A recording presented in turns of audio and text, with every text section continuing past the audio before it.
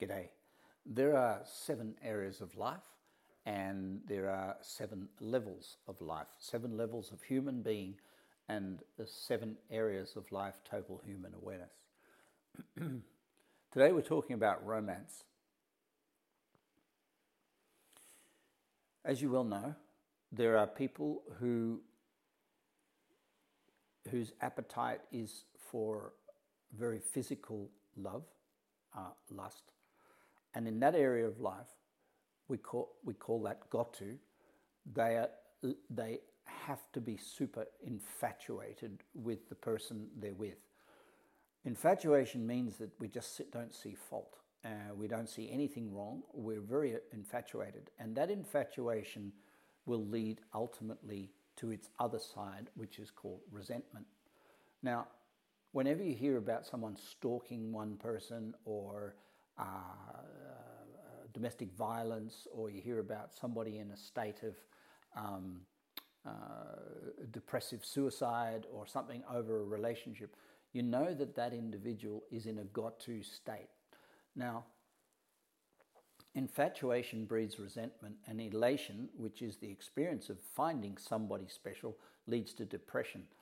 And so there are many ways to be attracted and so-called fall in love with a person at the level of infatuation, or what we call attraction and repulsion, which is got to. This is very, very important because the libido of a human being is at its highest, at its sexual highest, in a got to state. Got to have you, got to be with you, and then got to get away from you and got to not be with you. But this is the state of mind where fertility is at its maximum. And so the probability of pregnancy and the probability of fertility at a got-to state is the absolute maximum. And many times I've worked with people over the years where there is infertility or there's a struggle to get pregnant. And the reason is not because there's a lack of love. The reason is because there's a lack of infatuation. In other words, they might have had a child, or they've been together 4 or 5 years already and know each other quite well, and sex has become part of their intimacy and their connection, but it's no longer the lust and the grindy, original lava-like fertility when they first met. And I've had to help them go down in consciousness, in a sense, go down from love to got to instead of got to love to, in order to create fertility. And it works. Should is a very religious paradigm where we say, you should be with this person, I should be with you, you should be with me. And that's a really hard grind because it's a very intellectual relationship and it's a very intellectual love, and it leads to a lot of this discriminatory religious sort of separation, hierarchy, men, women, women, men, and things like this. So should is also available to everybody. Should be with you, should be not with you, should be here tonight, we should go out, we should have a date night, we should be with the kids, we should. And this sort of relationship is absolutely, no question, one step better than got to, because got to leads, in a sense, it has its roots in primal violence and can lead to quite extreme emotional attraction and repulsion, verbal or non-verbal.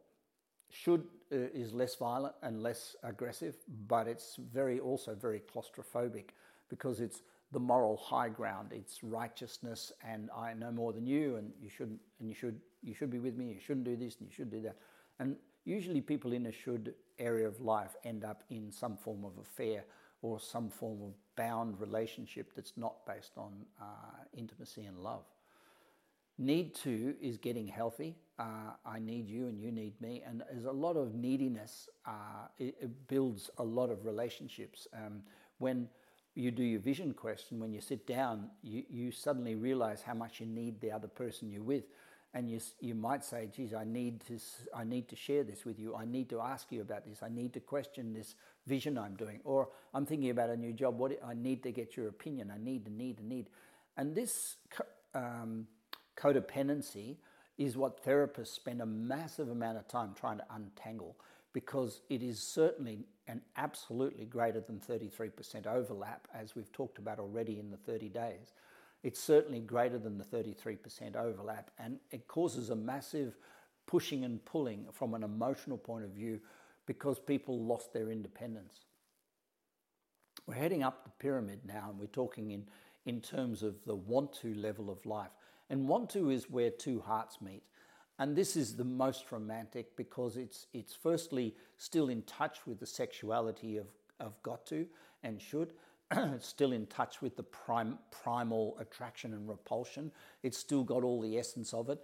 And yet it's more evolved, and it's expressed in a level of appetite. I want you, I want to be with you, I really want you. And it's what people sometimes say when they've gone through a conflict or had an affair, and they say, I still want you, I still want to be with you. And it means that it's no longer, it's tamed. The tiger has been tamed. It's not any longer rabid desire. It's not any longer rabid got to have you. It's now a more tamed thing.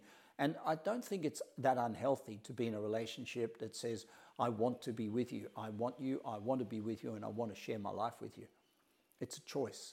It's coming, as Maslow said, want is the highest level of self-actualization within the human psychology. So this is a pretty engaged space. However, and I would think at around about want, you're at 33%. The whole thing about the two circles of overlap and Vesica Pisces and 33% overlap and having two lives connected, the next levels are moving towards more like the two circles overlapping, the two lives overlapping, 33%, but the individual becomes stronger and stronger. And to say that I love you unconditionally means I'm responsible 100% for my life. I have a very clear vision, because you can't love one person and hate another. You can't hate one person, love another. To say I love you unconditionally is really a great question. It's a challenge to stay in a space where not all physicality and intimacy is the communication. It can be non-verbal communication, and it can be non-local communication. So going up from want to love to is very, very sacred. And I wrote a book about it called Sacred Love. It's a very sacred space. It's what, when we talk about Tantra or energy exchange between two people, and on the cover of my Sacred Love book, it has the picture of the Buddha split into his masculine and feminine sides. And this intimacy it's more than just jiggy jig and orgasms and want and things. It's more about a meditation where two beings merge, even though their lives are kept 33% and 66% respectively separate. I think it's worth just exploring this and thinking it through. In what level are you at, and what level is your partner at, and what level are you writing your vision at?